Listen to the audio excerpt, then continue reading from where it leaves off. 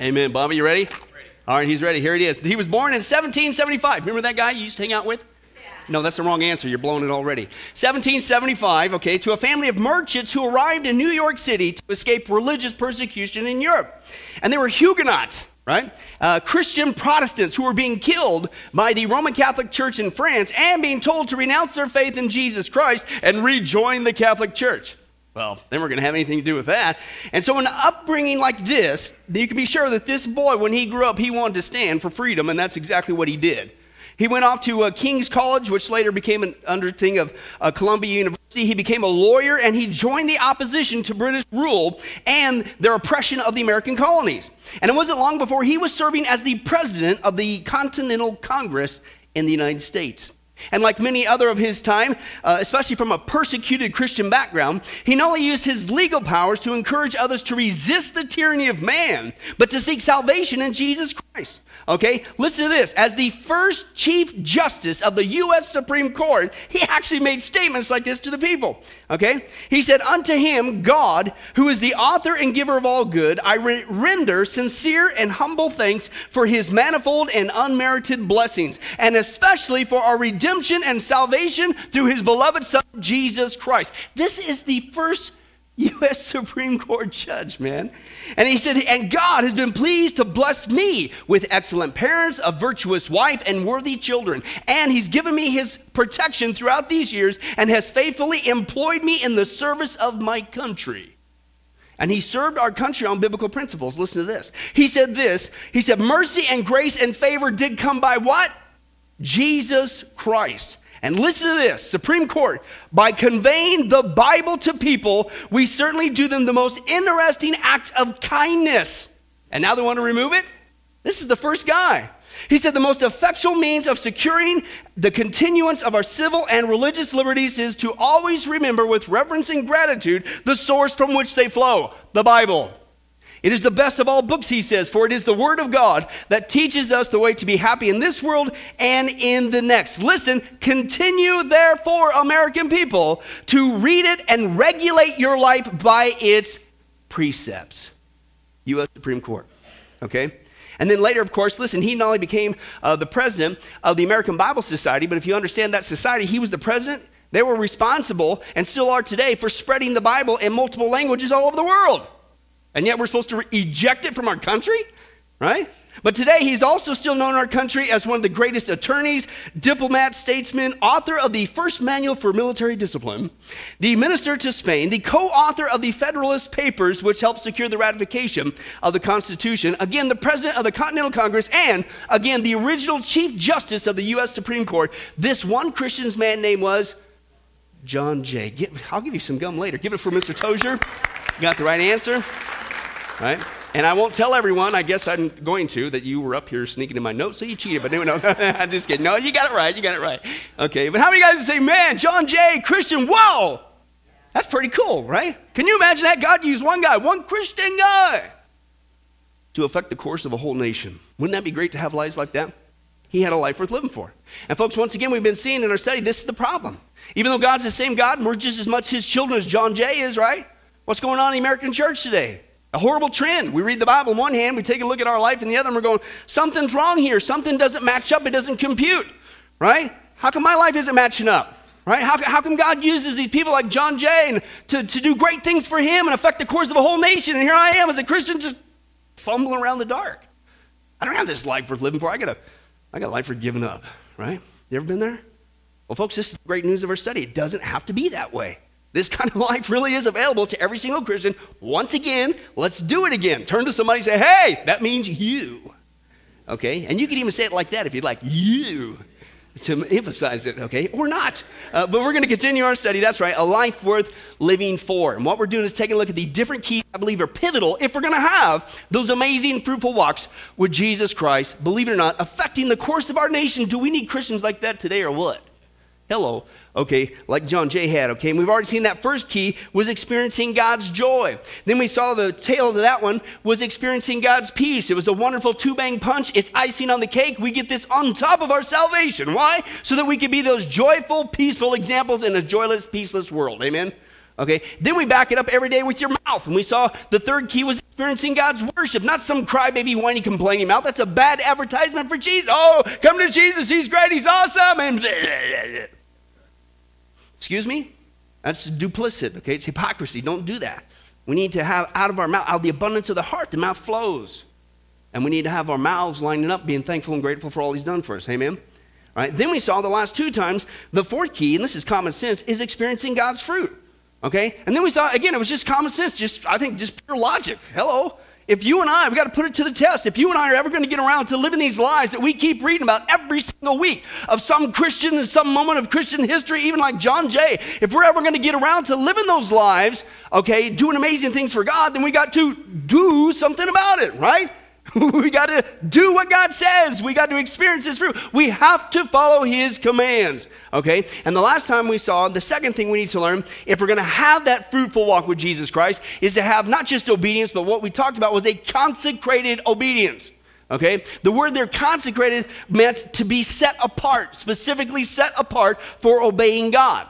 Now, we all know the right answer is Christians, of course, we're set apart for obeying God, right? Let me re-preach that again, apparently.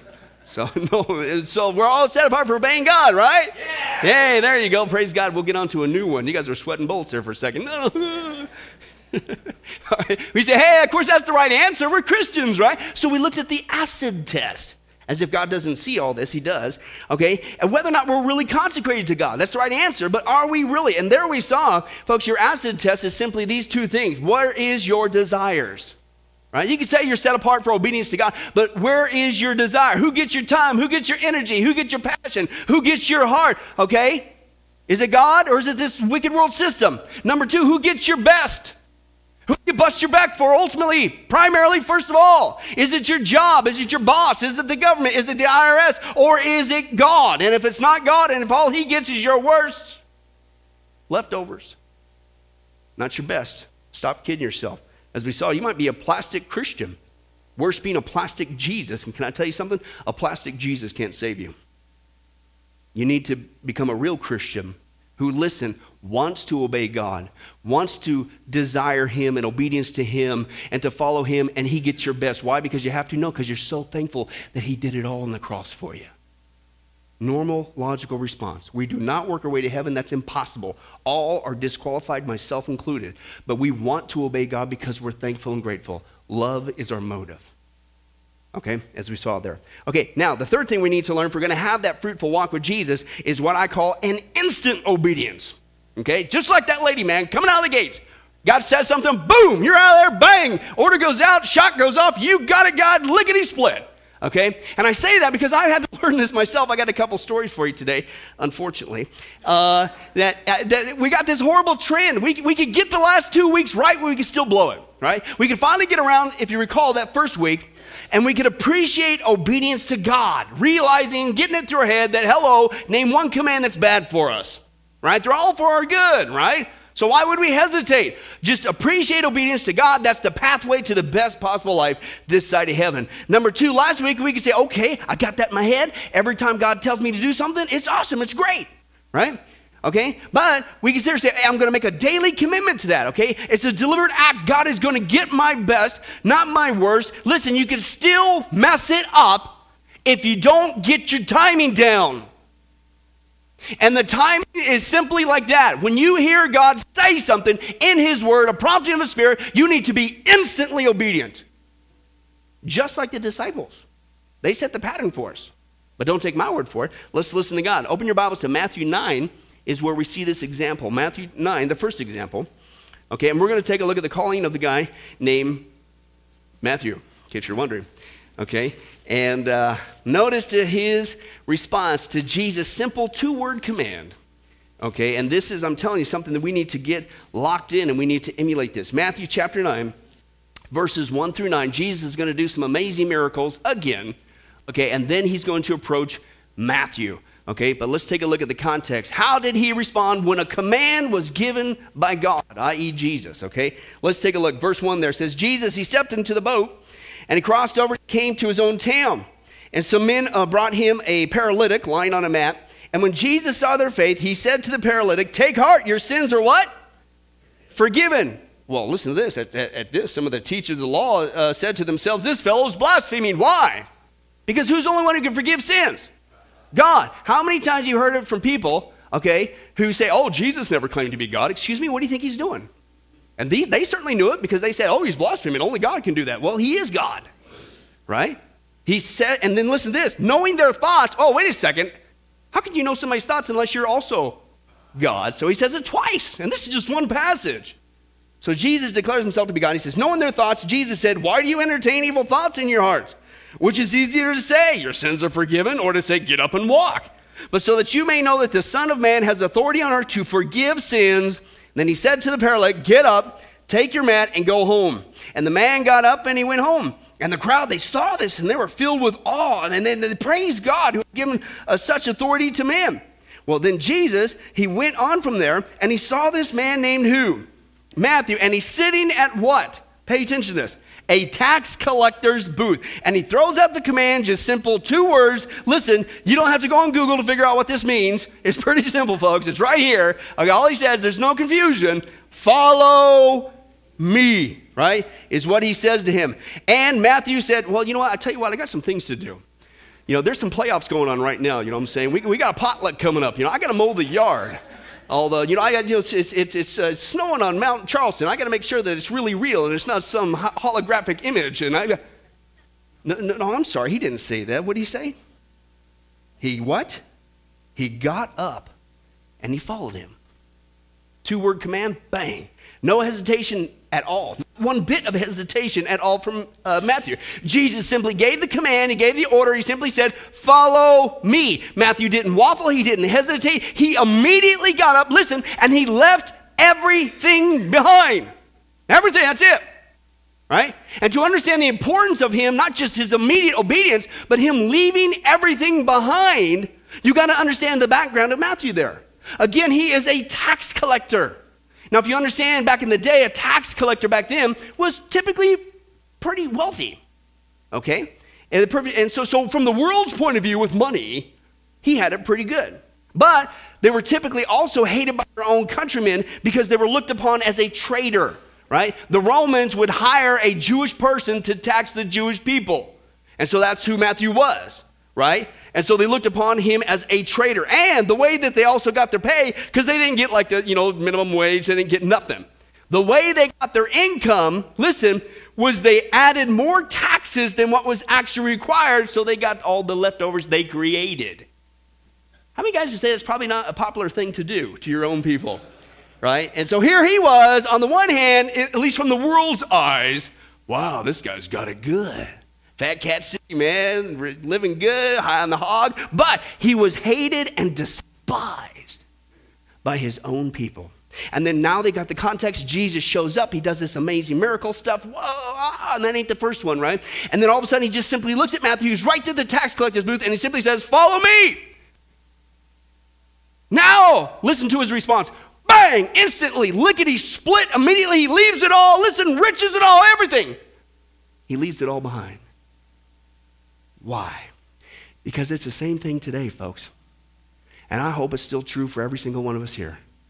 It's the same thing today. Once you see Jesus, your life can never be the same. Once you get a taste of his miracles, once you experience the full forgiveness of all of your sins, once you realize that he loves you in spite of you and he accepts you completely, unlike everybody else, you do the same thing. You go immediately and you follow him. And Matthew is not the only one who gave this kind of instantaneous response, okay, when it came to the calling, okay? We see the other disciples do this. Let's take a look now at Matthew chapter 4. These guys had jobs, right? They had livelihoods. Notice their response, okay? Matthew 4, chapter 4, verse 18 through 22. As Jesus was walking beside the Sea of Galilee, he saw 2 brothers, Simon called Peter, and his brother Andrew, right? Now, they were what? They were at work. They were casting a net into the lake, for they were fishermen. And Jesus simply says the same thing. Come, follow me. And Jesus said, I'm going to make you fishers of men. And he said, well, I can't do that. I don't get off to work till 5, right? You don't understand. I've got to build up some security first before I can obey. I got to make sure my 401k is locked in. Hey, don't you realize the economy's going in the tank again? So now I got to work doubly hard to get it built up so then I can really follow you. Oh, I'm sorry. Wrong translation again. What did he say? Boom! At once. At once they left their nets, they dropped those stinking nets, and they went and followed Jesus. Right, now let's continue on. Now going on from there, he sees two other brothers, James, son of Zebedee, and his brother John. And they were in the boat with their father Zebedee, preparing their nets, and Jesus called them, and notice what they did. Bang! Immediately, they left the boat, and they left, listen, they even left their family behind. Because who comes first? Jesus. And they went immediately, and they followed him. Again, another example of the apostles, the disciples. No hesitation, no disobedience, just an instant response at once to whatever God says to do. Why? Because this is Jesus.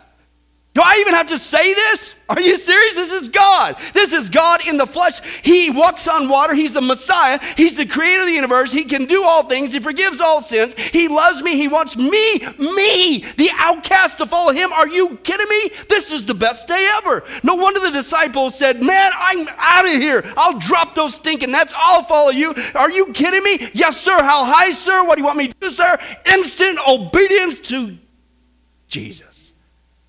Because there's nothing more important. Nothing more exciting. When he calls you to come, whoa! You betcha. And that's what you see in the example. Common sense, natural, logical response to who's given the command. So surely that's what we're doing today, right? Michaela, first of all, stop calling me Shirley, but no, it's not. Okay? Now, when we first got saved, it's typically how that works, right? Remember that? We talked about that before? I remember when I first got saved, I was literally, again, calling my sister on the phone, who was the only Christian at the time. Okay, now what? Okay, now what do I do, right? I haven't read the whole Bible yet, but what's God want me to do? I was just, yeah, that's a natural response. You love them. Can I shine your shoes? Take you out to eat? You want to go to potluck with me? Anything? What do you want me to do? But over time, when we get more mature, and we look at those other Christians who've been saved longer than us, then surely they know better. No.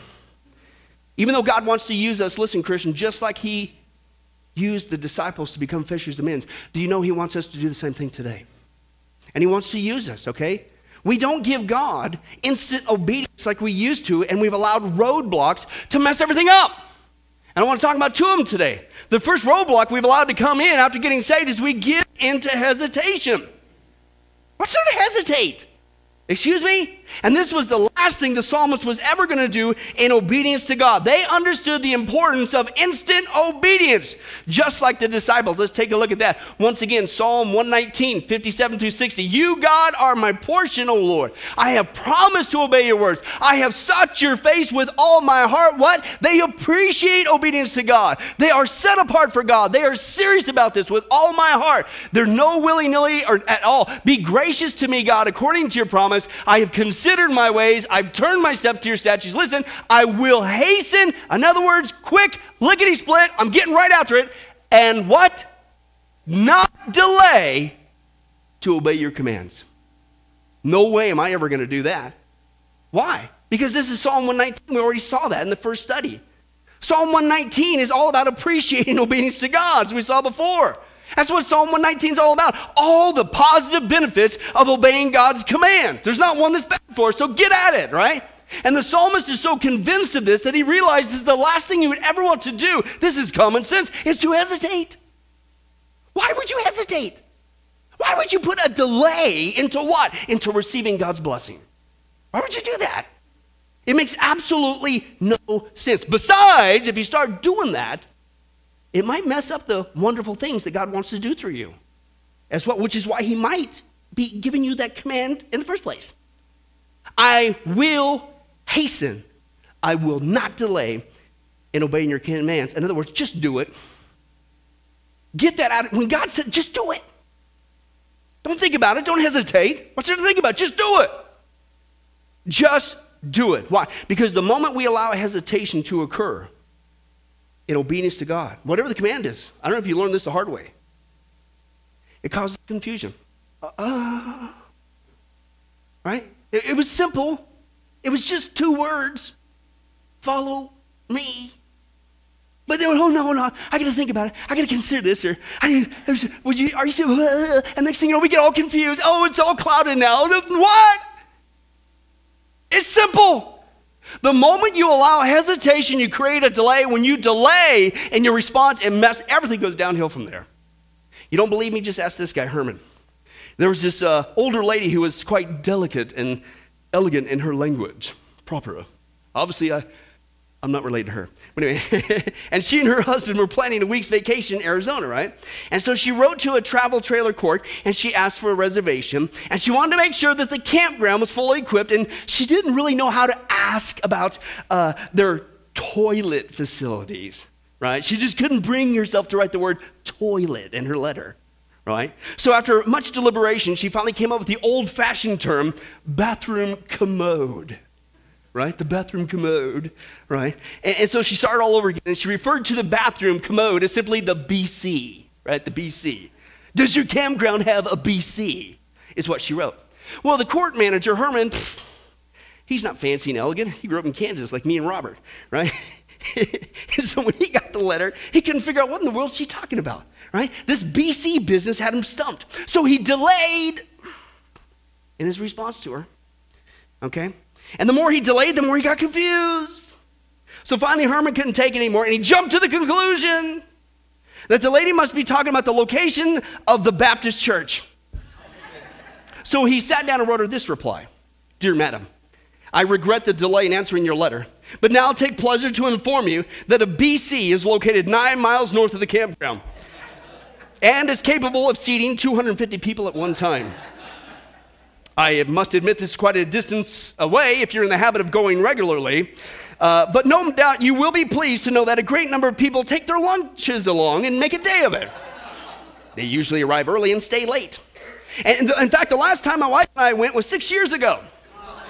And it was so crowded we had to stand up the whole time when we got there. And it may interest you to know that right now there's a supper plan to raise money to buy more seats. And they're going to hold it in the basement of the BC. And I would like to say it pains me very much to not be able to go more regularly, but it surely is no lack of desire on my part. You see, as we grow older, it seems to be more of an effort, particularly in cold weather. So if you decide to come down to our campground, perhaps I could go with you the first time you go and sit with you and introduce you to all the other folks. Remember, this is a friendly community. Sincerely, Herman. Let's pray for Herman. But what's the point there? Herman found out, how many times have we done this? Herman found out the hard way that delaying in your response to something leads to confusion, right? And then it gets all clouded. It didn't have to in the first place, and all of a sudden things go downhill from there. And how many times again have we been through this, folks? God tells us to do something, which again, by the way, is for our own good, right? He wants us to do something. He wants to use us to do something great for him, but what do? We delay. We delay. We say, well, wait a second. Okay, yeah, no. God, I know that was really simple. You just simply said, follow me. But you know, I need to think about that for a minute. No, let me ponder about this.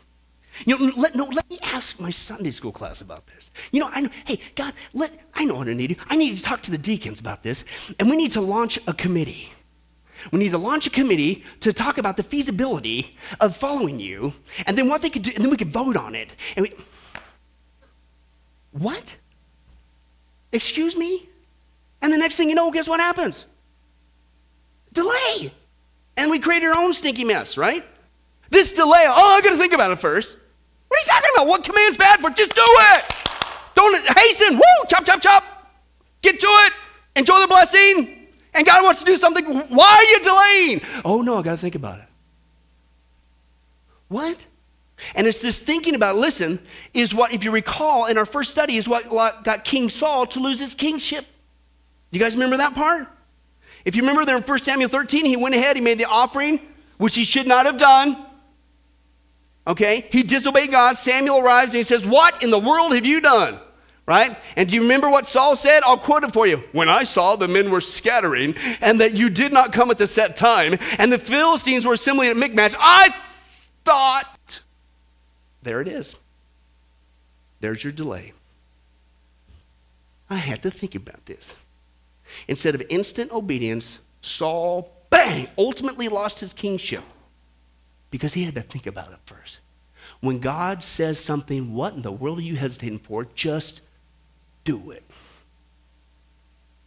It created a delay. Now, he's not the only one. If you see in the scripture, Naaman, he did the same thing. Remember him? He's the big shot commander in the Old Testament, and he had leprosy. And here come finally the good news. The good news. One day, he was said, if you just go see the prophet Elijah, you're going to be healed of your affliction. Just go there, do whatever he says. Woo! Get the blessing, right?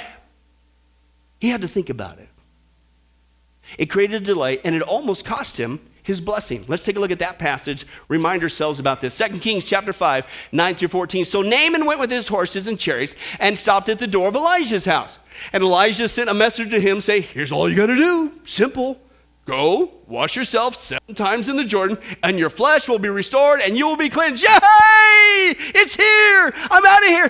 I'm getting rid of the leprosy. It's here. Yay! That's all I got to do. And all of a sudden, but he what? He went away angry.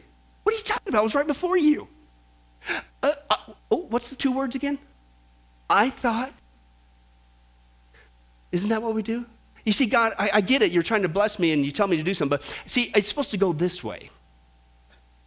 Right? If it's really from you, then it's got to go the way that I think it should go. And I thought that he would surely come out to me and stand and call the name of the Lord his God and wave his hand over the spot and cure me of my leprosy. And I mean, come on. I mean, it's practical. Are not Abana and Pharpar, the rivers of Damascus, better than any of the waters of Israel? Couldn't I wash in them and be cleansed? I mean, surely it's got to go my way. So he turned and went off in rage. Right before him, just do it. Everything you wanted is right before you. You are about to blow it. Listen to his servants, much smarter than him. My father, if the prophet had told you to do some great thing, would you not have done it? Hello? How much more than when he tells you, just wash and be cleansed? What are you hesitating for? So he went down and dipped himself in the Jordan 7 times, as the man of God had told him, and his flesh was restored and it became clean like that of a young boy. What are you doing? Why did you make it into such a big issue? Naaman was given an order for his own good, but just like it's today, his thinking about it almost blew the whole thing. Just like King Saul, unlike the psalmist, he gave into hesitation. He had to think about it, okay? And so it is today. How many times do we have to go through this? God gives you and I every single day. How many times does he prompt us in his word? How many times does he prompt us by his spirit? And he sits there and he says, do this, don't do this, whatever. And what do? The same thing. Well, only God knows the answer to this one. How many blessings, how many fantastic opportunities, how many things had God given us a command to do? That was real simple, by the way. But we never saw the manifestation of it because we had to think about it first. As if any of his commands are for our bad. We actually have to think about it before we can put it in action, excuse me? I mean, this is God. This is God. He's holy. Name one command that's bad for us. Why are we delaying? All his commands are for good. Just do it. Don't hesitate. Receive the blessing. And our hesitation messes everything. It's a subtle roadblock. We have to get back to that sensitive heart like we had when we first got saved. That when God tells us to do something, you just do it. Just do it. You don't need to think about it. Just do it. Don't hesitate. Drop those stinking nets and follow him. Let it go. This is Jesus Christ. Haven't you tasted his goodness yet? He walks on the water. He performs miracles. He's the Messiah, the creator of the universe. He can do all things. He forgives all sins. He loves me and he wants me to follow him. Are you kidding me? This is the best day ever. Yes, sir. How high, sir? What do you want me to do, sir? The world hates me, but you love me. I'll follow you. Instant obedience every time. I can't believe you even want me to follow you. Common sense, logical response. There's no legalism here. Common sense, logical response. The second roadblock, we not only give into hesitation. Wow, it even gets worse. We give into categorization. Uh-oh, big, small. As you can see with the graphic there. Right? We wouldn't do that, would we? I mean, it's bad enough we give in to delay, but the last thing you ever want to do is categorize God's commands. Some are bigger than others. This is a small one. No big deal. Oh boy, you know it's heavy on sarcasm today. And once again, this is another thing the psalmist refused to do. Okay? Obey all of God's commands is the point. Psalm 119, again, he already appreciates the obedience to God. Okay, 1 through 5. Blessed, not tortured, blessed are those whose ways are blameless. How do you do that? Well, you walk according to the law of the Lord. Okay, and blessed, not tortured, are those who keep his statutes and seek him with all their heart. Okay, they do nothing wrong. Why? Because they walk in his ways. You have laid down your precepts, God, that are to be what? Fully obeyed. All of his commands are to be obeyed. Oh, that my ways were steadfast in obeying your decrees. Okay? Because, why? The psalmist, again, not only admits repeatedly over and over again, if you just do what God says, again, name one command that's bad for us, answer is none. If you just do what he says, don't hesitate, get to it, commit to it with all your heart every single day, you're going to be blessed again and again and again and again. And again, as we saw last week, that doesn't mean you're going to have a perfect life, perfect wealth, perfect health. That's a lie. But you follow him and you keep it up and put him first, you'll always eventually come out on top. Even if it's just spiritual. Okay? But his law is to be obeyed at all times with all your heart, all of his commands fully obeyed. And it's common sense because think about what we're doing when we do this dichotomy. Are there some commands from God that are bad and some that are good? No, they're all for our good. Okay? And so surely we're not categorizing God's commands like this. Like, well, hey, that's just a small thing. Right? Yeah, that's no big deal. You know, that command. We don't have to worry about that one. I mean, that's a minor issue in the church today, right? Oh, here's one. Come on. It's just a gray area. Really? I've learned something, even if the Bible doesn't say exactly specifically to that. All you got to do is ask yourself two questions, Christian. You'll have your answer just like that. Is this activity, belief, or behavior going to help or hinder my walk with Jesus Christ? Is it going to help or hinder my witness for Jesus Christ? Bang! You got your answer. There is no gray area. That's a lie from the pit of hell. And I would challenge you as you get to know the Bible better, and that's why the enemy doesn't want you in there. You're going to find that all those supposed gray areas, there is an answer in there that is very applicable to what you should do. But that's what we do. Hey, it's not that big of a deal. It's a small thing. It's a minor issue. It's a gray area. Listen, we size up God's commands. Excuse me? Who gave you the right to pick and choose which commands to follow? Who in the world do you think you're dealing with here? They are all to be obeyed fully. And this is what the psalmist declares. God wants, listen, obedience in all things. Why? Because all of his commands are for good. Now, to show you how easy we get tricked, because you know the right answer. Oh, Pastor Billy, we would never do that. We would never, ever categorize God's command. I mean, of course, we all know they're all good. They're all to be fully obeyed. We would never. Let me show you one easy example of how we do this, probably every day. And it's with the sacred cow. You ready for this? The speed limit. Oh, no, not that. Yes, that. I'm telling you. And this is something, folks, I had to learn myself. This has nothing to do with legalism. Pay attention. Do you obey the speed limit? Everywhere you go. I won't say his name, but I actually had an internship where the pastor of that church actually admitted to the congregation that the reason why he does not put any Christian bumper stickers on his truck is because he doesn't want to be a bad witness. And what?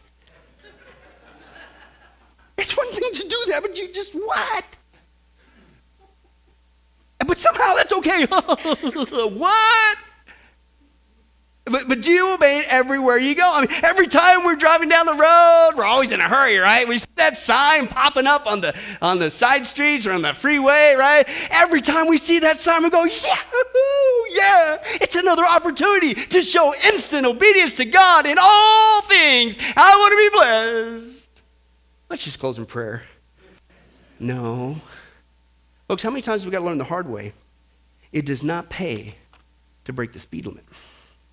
A police officer, he pulled over this nun. Notice how I distance us from us. A nun. She's driving a car. And he pulls over and he goes, "Ma'am, you are driving way too slow. Could you please drive a little faster?" And the nun says, "Oh, I'm sorry, officer. I saw the sign with the 21 on it, and I assumed the speed limit was 21. And the officer says, no, man. The speed limit is 65. The highway is 21. So then he looks in the back seat, and he sees two other nuns back there, and they're like, shaking like leaves. And so he asks the other nun, he says, "Excuse me, sister, what's wrong with those two in the back seat?" And she replied, "Oh, that's because we just got off a highway 145. What? Now, albeit that's a funny example. I'll give you that. He helps the medicine go down. But in all seriousness, because something as, listen, small as the speed limit, could that very well be why God's not using you to do big things for him? Now, believe it or not, I had to learn this myself. I'll be honest with you. Before I got saved, I didn't drive this speed limit. Are you kidding me? Speed limit's for nerds. Right? You have that non-Christian attitude. Who cares? Whatever. By the radar detector and all that stuff. I got stuff to do. But when I first got saved, I'm all alone. Nobody gave me a sermon. I didn't listen to this. I didn't hardly know any of the Bible. Instantly, bang, very next day, I'm driving to work. Driving speed limit. Nobody gave me a sermon. Nobody had to tell me. It was just natural. It's obvious. Oh, okay, God, is that what you want me to do? Okay, you got it. But the older I got in the Lord and I got into Bible college and, became much more mature as a Christian. And I saw those other Christians around me, even in Bible college, who were saved longer than me. And how they had apparently categorized this command into, not that big of a deal. I decided to do the same thing too, as a Bible college student. The speed limit, that's just a small thing, you know what I'm saying? It's no big deal, right? I mean, you don't need to worry about this. It's a minor issue. Come on, it's the gray area. It doesn't say in the Bible, obey the speed limit. Oh, really? That can very well be debated with Romans 13. But that's what he did, right? Until, I kid you not, I was driving to work and God spanked me big time with this passage of Scripture. Changed literally the course I would take with an attitude in ministry. Luke 19:17, Jesus speaking, he says, "Well done, my good servant." Right? Well, why? Why is he so good? Why is he so excited with them? Because listen, his master replied, "Because you have been very trustworthy in a very small matter." What am I going to do? What's your reward? I'm going to let you take charge of 10 cities. Yeah. And here's what God did to me. This is what I learned. This is what God spanked me with, Mr. Young Bible college student preparing to be a pastor someday. You can't even obey something as simple as a speed limit. And you have the audacity to say, it's just a small matter. And you ever really think I'm going to cut you loose with a big responsibility when I can't even trust you to do this small thing? That's the lesson that I learned. And out of that was this. We cannot neglect what we label as small things because God wants simple obedience in all things. We cannot neglect obedience in what we would call small things because God wants obedience in all things. Why? Because it might be messing things up. Why? I've been a Christian for how long? God, how come I never get to do that stuff? How come I don't get to do that? How come you never trust me with this? How come you never cut me? How come they get to it? You can't even do this small. How many years has it been? Now I'm not talking just the speed limit. You can fill in the blank. You can't even do this small thing. And you really want me to put you in that big position? I can't trust you. And because I love you, until you realize I want obedience in all things, stop sizing them up. Then I could trust you. Then I could cut you loose. Nothing about legalism. Everything about common sense. Because here's the facts. Did you know every day we're going to be doing something with our hands as a Christian? Did you know that? Every day. And believe it or not, folks, it's going to depend what you do with your hands is your attitude towards this obedience issue with God. Right? And if you don't hesitate, you don't categorize, just do what he says, your hands are going to be bearing fruit for Jesus. And that's what we say we want. But don't kid yourself. If you hesitate, and you got to think about it, and it's got to go your way, or this way, or whatever, or you think, oh, that's a small thing, that's a gray area, that's not, then your hands are going to be doing something. Your hands are going to be doing what's called the deeds of the flesh, after all that his hands have done for us. Like this video shows. Let's take a look.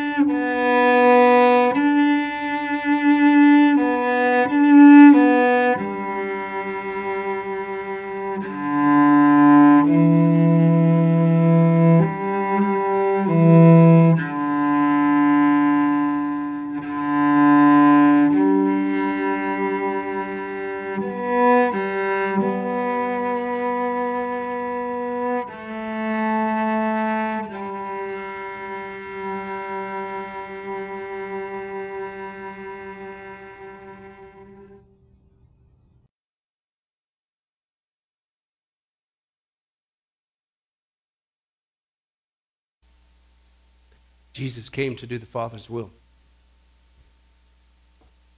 He did something splendid with his hand. Is that our attitude? When God asks us, it's not about us. Jesus, the King of Kings and the Lord of Lords, he came here to be a servant. He's the master. Do we have that same attitude? We are here to serve him. Yes, sir. How high, sir?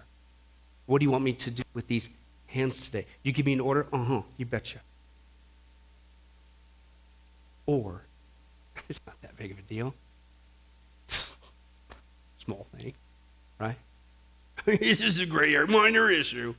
What you will be doing, Christian, with your hands today will be determined today your attitude towards obedience to God. And stop kidding yourself. If you give into hesitation, you think you got to think about it. Or it's got to go the way you think it needs to be done before you obey God. And if you give into categorization of God's commands and you size them up, hey, big, small, what, excuse me? Then your hands will be doing the deeds of the flesh. After all his hands have done for us. Instant obedience is the common sense, logical response to the folks, you and I, who are truly grateful for what his hands have done for us. No legalism, none of that stuff. Common sense response. Why? Because this is Jesus, man. Do I have to say this again? Do you understand the context? Do you understand why the disciples were so flipped out? This is Jesus. He is God. And he is here. This is God in the flesh. He walks on water. He performs miracles. He's the Messiah. He's the creator of the universe. He can do all things. He forgives me of all my sins. He loves me. He wants me, the outcast, to follow him. This is the best day ever. Are you kidding me? Yes, sir. How high, sir? What do you want me to? The world hates me. The world despises me. My own people reject me. But you love me. And you made a way that I could go to heaven completely free after I blew it. What do you want to do with these hands? Just give me the command. I'm itching to get at it. Instant obedience. Now, if even after all this, you're still sitting there going, Pastor Billy, come on, you're cutting into the potluck. You might think it's a small issue. I think it's a big issue. And you really have no intentions in changing your behavior, then maybe you need to examine yourself. Like this guy shares. Let's take a look. I'm not troubled in my heart about your self-esteem. I'm not troubled in my heart about whether or not you feel good about yourself, whether or not life is turning out like you want it to turn out, or whether or not your checkbook is balanced. There's only one thing that gave me a sleepless night. There's only one thing that troubled me all throughout the morning, and that is this. Within 100 years, a great majority of people in this building will possibly be in hell. And many who even profess Jesus Christ as Lord will spend an eternity in hell. Many of the things that you love to do, God hates. Did you know that? Pray for revival. You're going to have a youth meeting. You want God to move. But before you go there, you watch programs on television that God absolutely despises. And then you wonder why the Holy Spirit hasn't fallen on a place and why you have to create false fire and false excitement. Because God's not in it. God is a holy God. And the only way you and I could ever be reconciled to a holy God is through the death of God's own Son. When He hung on that tree. Because you need to realize the Bible says, for all have sinned and come short of the glory of God, and you have no idea what it means. That we were born radically depraved and God-hating. That we would have never sought God, never come to God. We have rebelled against God, broken every law. It's not just an issue that you have sinned. The issue is you've never done anything but sin.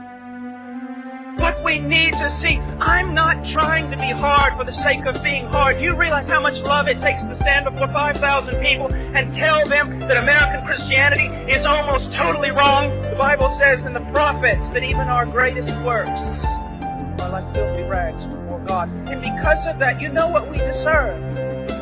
The wrath of God.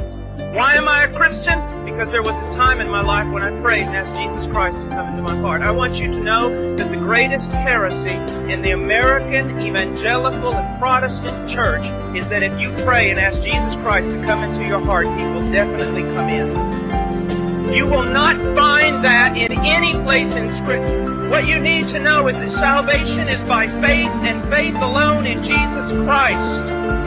And faith alone in Jesus Christ is preceded and followed by repentance. A turning away from sin, a hatred for the things that God hates, and a love for the things that God loves.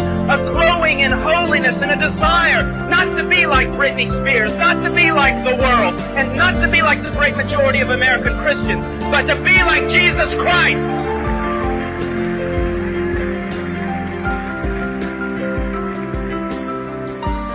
I don't know why you're clapping. I'm talking about you.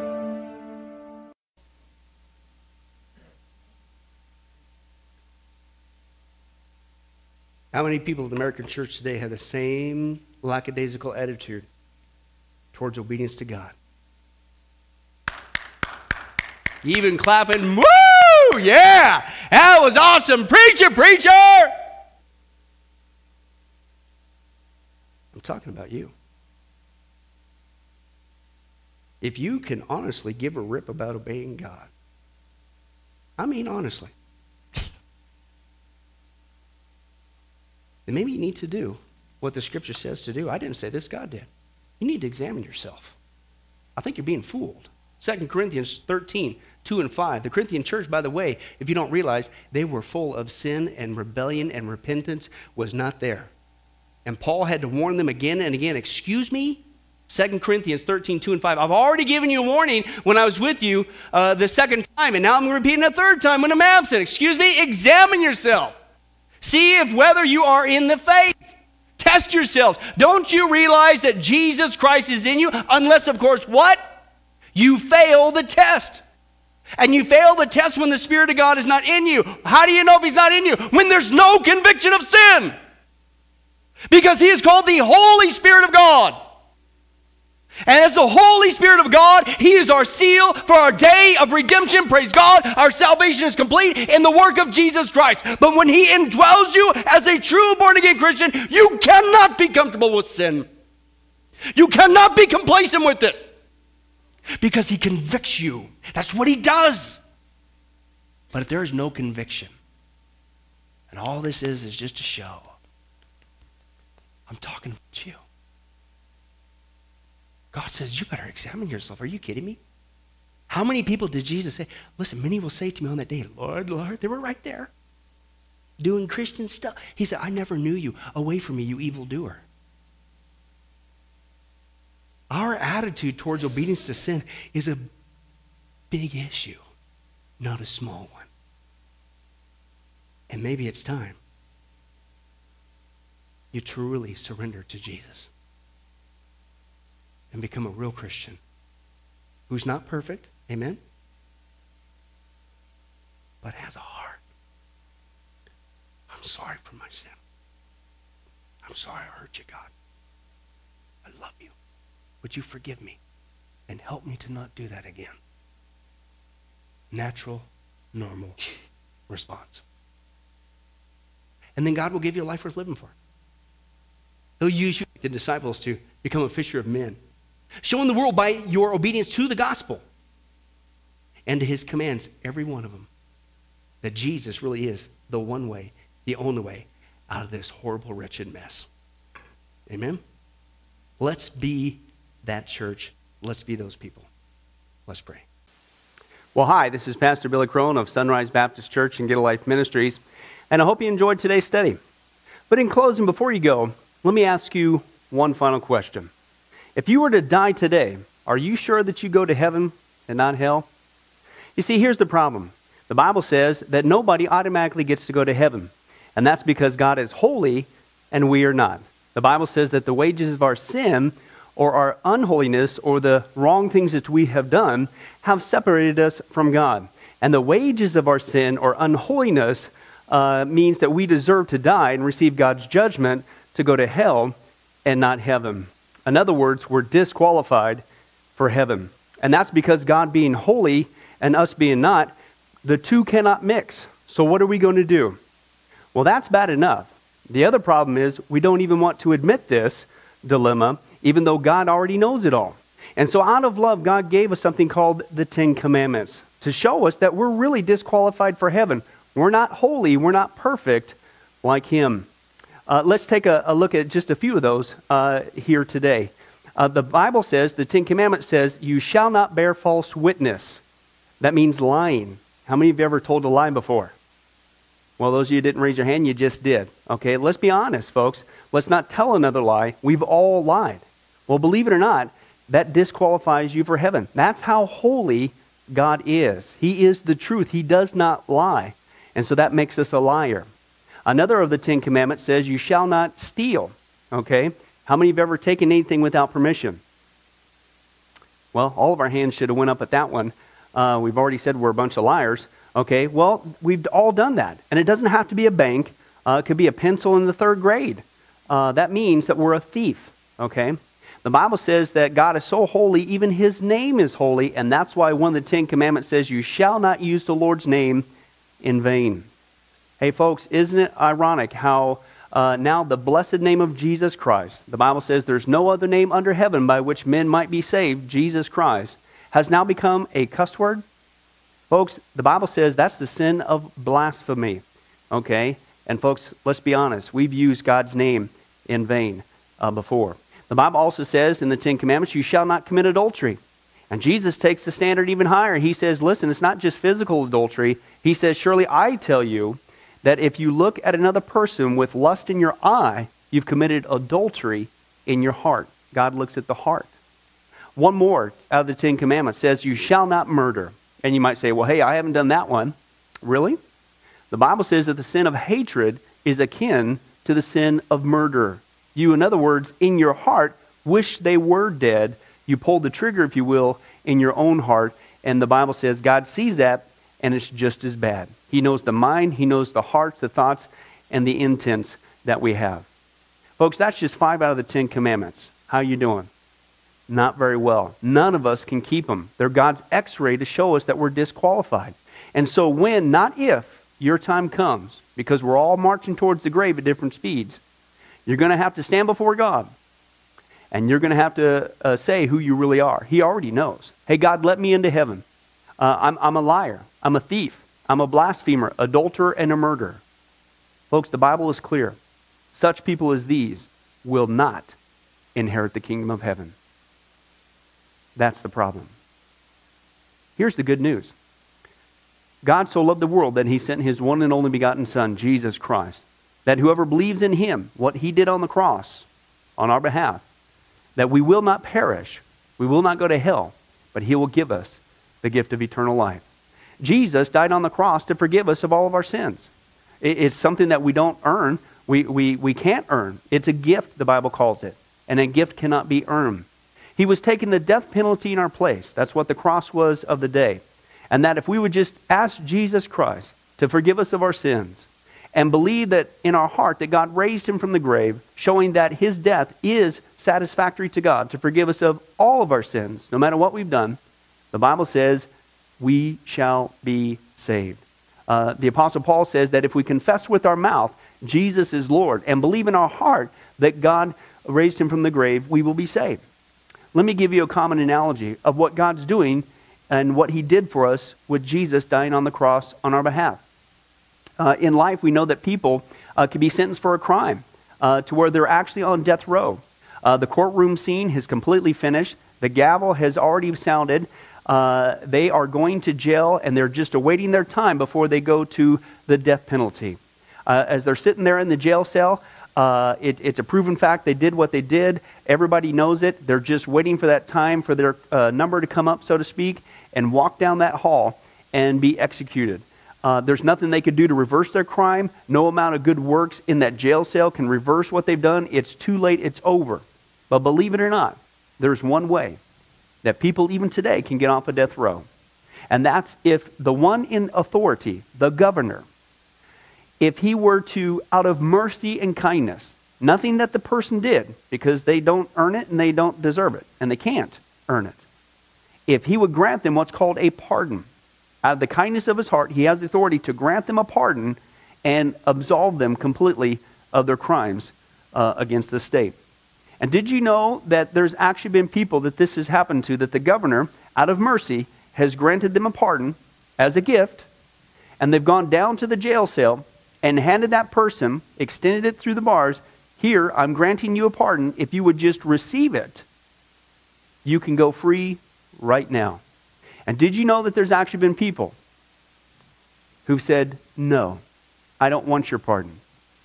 And so what happened is, of their own doing, even though they had a way out, they still had to go to the death penalty. Folks, can I tell you something? That's what God did for us with Jesus dying on the cross. He sent His Son to take the death penalty in our place. God has the authority to grant us through Jesus a complete pardon. And every day that you're still alive, God is extending to you spiritually this pardon.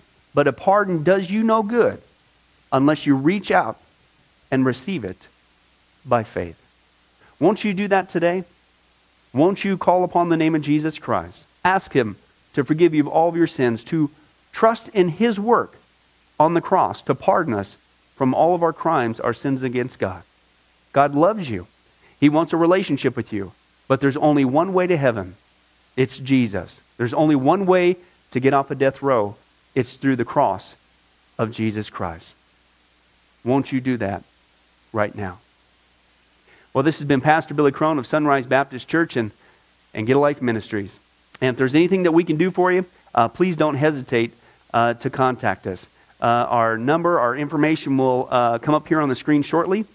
And if there's anything we could do for you, please don't hesitate to let us know.